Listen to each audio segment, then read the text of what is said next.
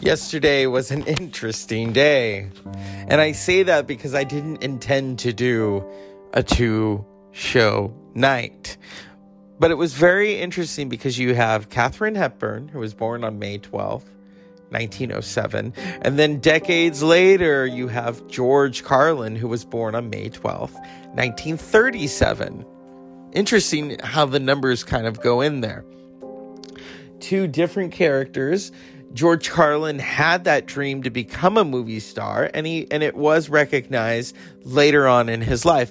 By that point, he was already the king of stand-up comedy, him and Richard Pryor. This linguist who just had this talent for making words jump at you. The 7 words you can't say on TV. And then Katharine Hepburn, who had that voice. A long, illustrious career. There's so much to be said about Katharine Hepburn. There's so many misconceptions.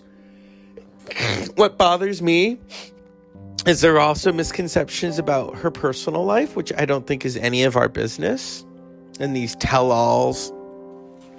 I think if an artist wants to tell their story, like Rob Halford of Judas Priest, that was such a profound story where he embraced his truth, and that's what I like. That is where confessing your secrets and confessing how you felt at that moment in time is interesting. But with someone like Katharine Hepburn, who was very guarded. I mean, if you remember the Barbara Walters interview where she was playing with her, and she says, "Do you have a skirt? I have one. I'll wear it to your funeral. What kind of a tree would you like to be?" "Oh, everyone would like to be an oak tree. I just hope I'm not an elm tree with Dutch elm's disease." Oh. Yeah. Katharine Houghton Hepburn. I love her films. I still watch them today. As I said last night, I love The Lion in Winter. The Lion in Winter basically is a play on film. And then she did those movies in the 90s. Remember? She would do the TV movies. She did a movie with Nick Nolte, The Man Upstairs. Yeah. I mean, who's more crotchety in that? Her or Nick Nolte? And then George Carlin. My cousin met George Carlin. In fact, I think he'll be happy to know that today, while on my lunch break, I ordered George Carlin's all of my stuff, his HBO series collection, and I'm gonna watch it. And I've got a lot to watch now. I've got the Marlene Dietrich one, which I keep hoping to watch. I'm also watching Bosch. My brother recommended Bosch. It's very interesting on Amazon Prime. And so this is May, May 13th. The 13th, A lot's going on. Watching films is an experience.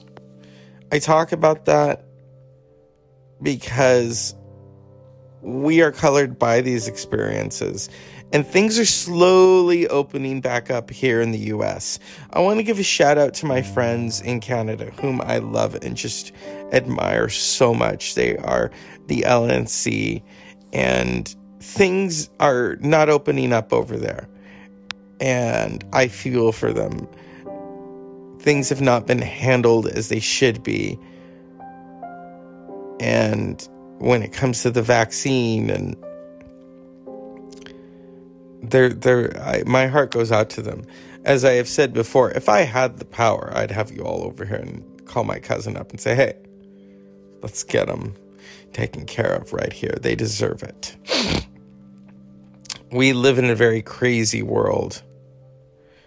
Who would have thought that a year ago, I think many of us thought this would be done by the summer of 2020, and it wasn't. So I remember the last time I saw a movie in the movie theater, which was 1917, or the last time I went to a live concert, which was Tool,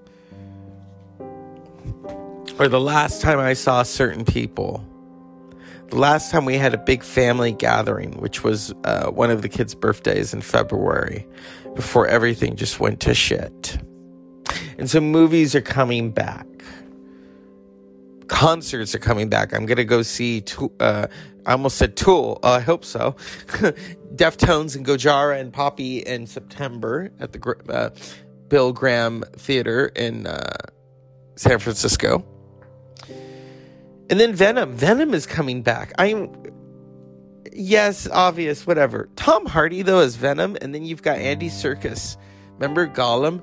The precious Gollum. He's directing it. So it's carnage. And then you've got Woody Harrelson. Woody Harrelson, who would have thought Woody Harrelson from Cheers, where everybody knows your name, would be this amazing film star? He played Larry Flint. He was in 3 Billboards out of fucking Ebbing, Missouri. I hated that movie. He was good in it, though. He was in Indecent Proposal. Woo! That movie. Ooh, that movie. I remember, I don't remember watching all of it because I was still a teenager. Those were the days when you weren't allowed to watch certain movies. And then you did. But I remember when I graduated from high school, 1990. 1999 was such an interesting year where I was finally... High school had ended, and that was like one walk out of hell. Out of a Meatloaf video. I love Meatloaf. I don't love his politics, but I love Meatloaf. And I watched all kinds of films. Judi Dench and Mrs. Brown. I remember I fell asleep during some of it because I was so tired that day, and my cousins and brothers walked in while I was watching it while I was asleep and said they saw a bunch of naked hippies. It's like, no, that's just Billy Connolly and Gerard Butler before he was famous, running, saying, "My heart's in the Highlands." Yeah. They were watching a Halloween marathon, or was it Halloween, or was it? No, it was Freddy Krueger. They would do crazy shit and watch all those Freddy Krueger movies all at once. And I was like, this is boring. Or the Halloween movies all at once. The season of the witch. More like the season of the you know what. They were binging movies before people were binging TV shows. I just can't do that. I don't have that in me. I don't want to go through that. That's why I talk about these films. I talk about films daily. Sometimes I talk about music.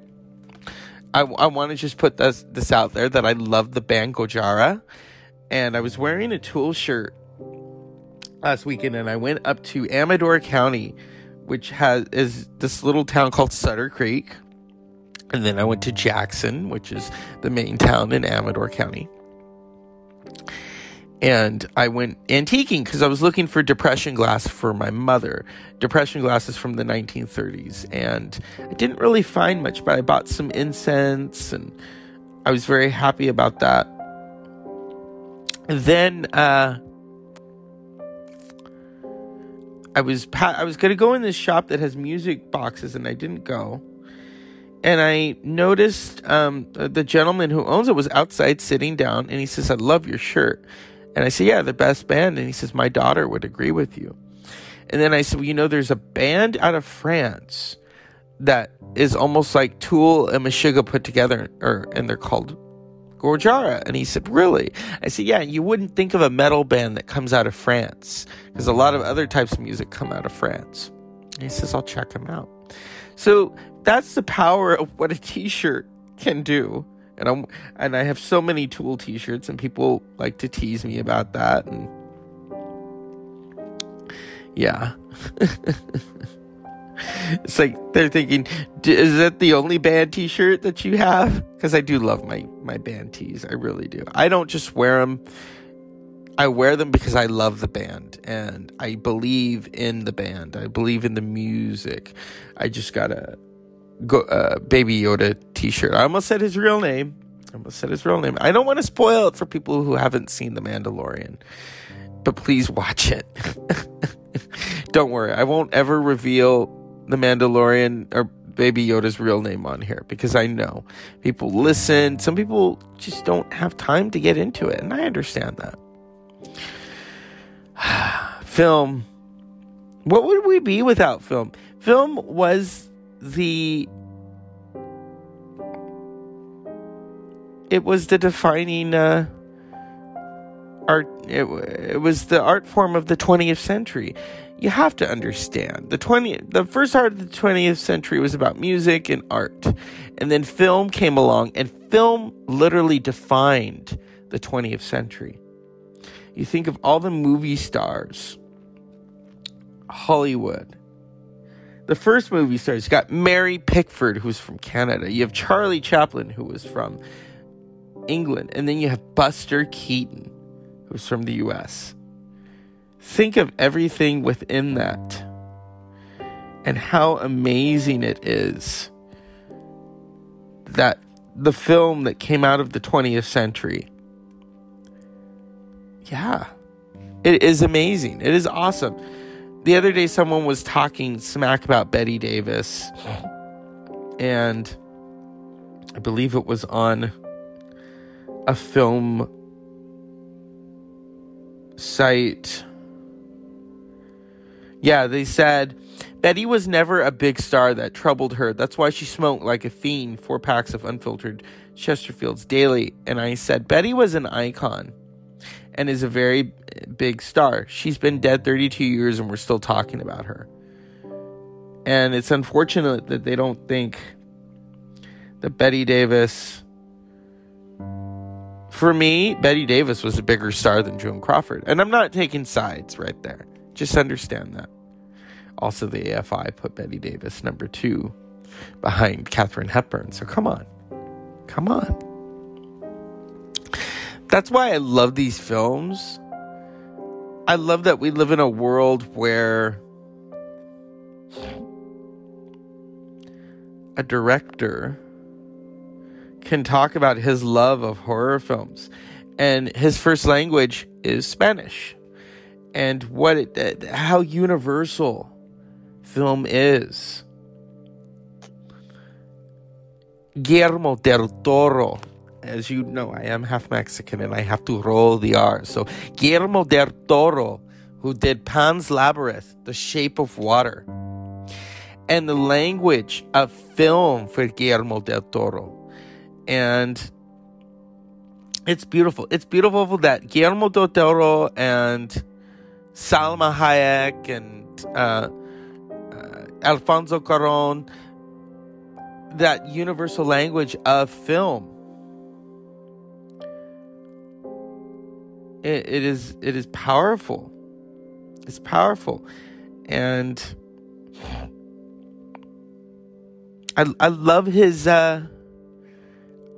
take on film. I love his take on the power of cinema. Here we go. Here's Guillermo del Toro at the Bleak House. Hi, I'm Guillermo del Toro, and I welcome you to the Kronos Device Extras. We thought we would include an extra that has never been seen. Kronos being my first movie is kind of an exploded view of my brain, and it shows everything that is in it.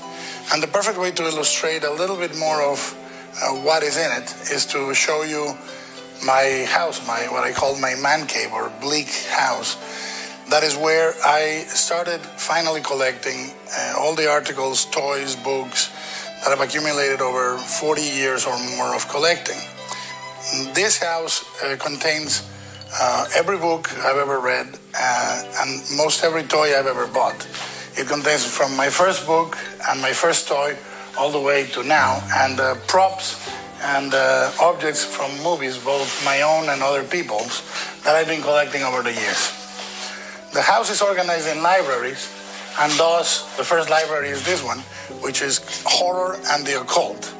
In it, I have all kinds of books, from paperbacks, pulp paperbacks, to old 17th century, 18th century, and 19th century original treatises on vampirism, occultism, witchcraft, magic, so on and so forth.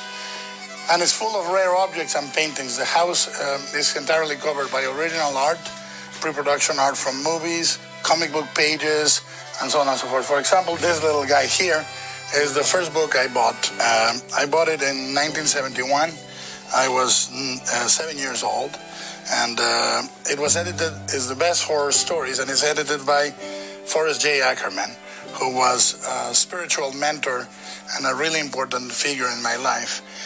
I patterned this house, the Bleak House, after him and his famous Acker Mansion, which was in Los Angeles, in the Los Feliz areas, filling it with paintings, toys, and strange objects. I'll show you a little bit more around. Unfortunately for me, and fortunately for you, I cannot show you the whole of Bleak House because we are building a new room that is going to contain what I call a rain room. It's going to contain another of the libraries, and it's going to be a room where it's going to be raining all day long. This is the art room, which is essentially contains all the art books, including an almost complete run of the Studio magazine published in the 1890s in London that shaped what we think about modern concepts of art. The color of the walls was stolen by me from the paint patterns in John Sloane's house in London. Throughout the house, we have peppered different automatons, mobile toys and maquettes. We have whistling automatons, violin-playing automatons, and oracles and so forth. My favorites are by an artist in LA called Thomas Kuntz. Now, Thomas creates these automatons the old-fashioned way. They are entirely clockwork, and because of that, they have to recur to the ingenuity of centuries past. And they have the same patterns and plans and blueprints than the greatest automaton creators did in the past. Thomas has created these things from scratch, and there are several scattered throughout Bleak House. Bleak House was born one fateful evening when I was already occupying 3/4 of the family home, and my wife grew despondent because I was hanging a picture of a lustful corpse by Richard Corbin right next to the kitchen, and she essentially asked for clemency for the girls who were 9 and 14 not to be exposed to such fantastical creations. And I realized that it was an act of emancipation and a gift of freedom to remove all the collection of strange crap, this very odd modern cabinet of curiosities, away from the family home, and to take it somewhere else where I could enjoy it and work in it along with the crew of people that I work in designing movies and so forth. And thus the man cave was found. Much like the antiquarian shop in Kronos, the Jesus Gris shop, the house is full of all types of trinkets. Originals by Edward Gorey, Arthur Rackham, books from the 18th, 19th century, automatons and so forth. But you can also find all kinds of trinkets. You can find pest dispensers, vinyl models, vinyl toys from Japan and otherwise. And in this shelf, I have all the painted and unpainted models that I collected of Harryhausen over the years and other monsters. And that little guy back there, that Pirates of the Caribbean model, is the first model I painted as a kid at age 7 or 8. This bookshelf has my favorite authors, Borges, Mark Twain, Victor Hugo, Carson McCullers, Truman Capote, and mainly Dickens. So it is through Dickens that we access the secret library, which is dedicated to fairy tales, folklore, and mythology. This library was modeled after the Haunted Mansion at Disneyland, and all the art on the walls is a reminder of that. It also has original paintings by Mark Davis, and the original wallpaper that was provided to us by the same company that provided the wallpaper in the foyer of the original Haunted Mansion, the Bradbury Company. You can see the gargoyles from the elevator are here too. And this is mainly a great room in which to read and investigate and do some research. So it's a perfect room to make notes on future films and so forth. And this is also a perfect room to do model painting.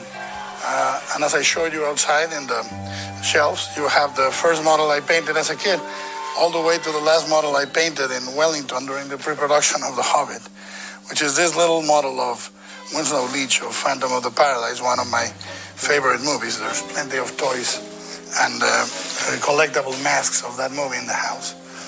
In this room, in the shelves, you can find first editions of the colored fairy tale books of Andrew Lang, and first editions of The Wizard of Oz and all 14 books of L. Frank Baum, and many of the Victorian gift books that were illustrated by Arthur Rackham, Edmund Dulac, John Tenniel, and so forth.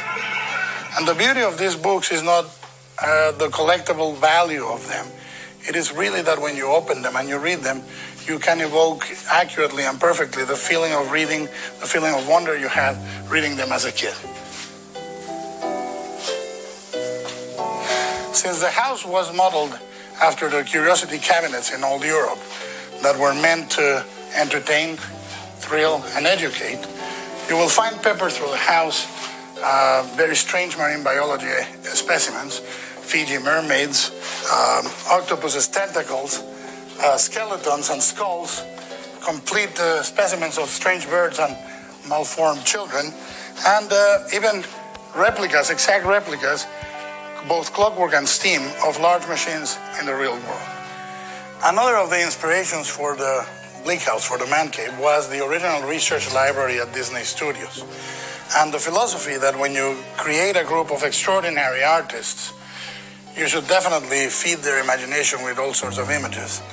We have in the house some frames from Gertie the Dinosaur by Winsor McKay, pre-production art by Ivan Durrell, Sleeping Beauty, Fantasia, that surrounds the artist. But the idea is to create an environment that allows them to be stimulated not just by what is called high art or fine art, but by even the powerful images that come from toys or pop art or vivid imaginations. So everything in the house for me has the equal importance, whether it's a rubber toy or an anatomical model, whatever it is, it's here to try and provoke sort of a shock to the system and get circulating the lifeblood of imagination, which I think is curiosity. When we lose curiosity, I think we lose entirely inventiveness, and we start becoming old.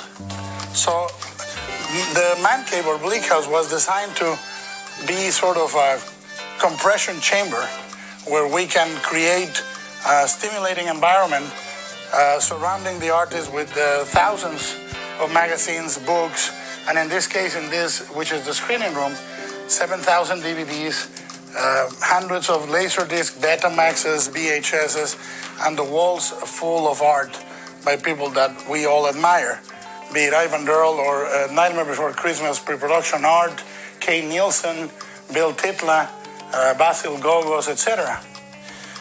So you see, this house grew out of the fact that we could not hang one painting in a kitchen, and we ended up creating a house that is perhaps not suitable for everyone, but is perfectly suitable for me. As a strange animal, this is my terrarium, and I promise you further excursions to the nether regions of the Man Cave, Bleak House, in the future. I hope you enjoyed it. And that is Bleak House, Guillermo del Toro. My goodness.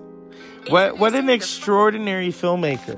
An extraordinary mind. There aren't a lot of minds like Guillermo del Toro. And I thought it was important to highlight that. He did The Shape of Water. He did Hellboy. Pan's Labyrinth. Here we go. Here's Guillermo talking about directing. I think magical realism is a classification that comes from outside the phenomenon. And every time we school something, we're kind of lying to understand it. We're pigeonholing it. And we group some of the Latin American boom in the same package, but they're so different. Some of them are so European. So to me, it's not so much a literary school as having born in the place you were born. I'll explain that simply. You are what you are, and that's what you bring to the movies you make. It doesn't. All we can do as artists is the synthesis of something that has been done before. We're 2,000 years in, at least, in civilization. Every song has been sung, every story has been told, but your voice hasn't been heard. Your voice is yet to be heard. And in that I package two things that are one and the same, your qualities and your defects. And as a Latin American, the way I live it, we could be having dinner, and somebody says, I saw a ghost, and they say, oh yeah, pass the bread. Doesn't fucking matter. I saw a ghost. Sure you did. My grandmother came to visit me last night and told me a secret from heaven. Sure. Where's the salsa? Magic and realism in Mexico, same thing. Same thing. Brilliant. That's why Buñuel went to Mexico and said this is the most surreal country in the world. Because it's absolutely true. And that's why what an European would qualify as an absurdist thing is what is natural to me. You take the things that are more extraordinary and you root them in the ordinary. The conflation of those two things. And if you come from a European or Anglo-Saxon point of view, these things are different, tonally. But for a Mexican, it's second nature. You know, we are altar makers. You give me 5 genres and I'll organize them in a certain shape and I'll make a little altar. Crazy. It's going to have a, you know, like magpies. We find a shiny object and accommodate next to a less shiny object and we construct things. And that's synthesis, by the way. That's what is new. Nobody has organized those shiny bits the way you do it.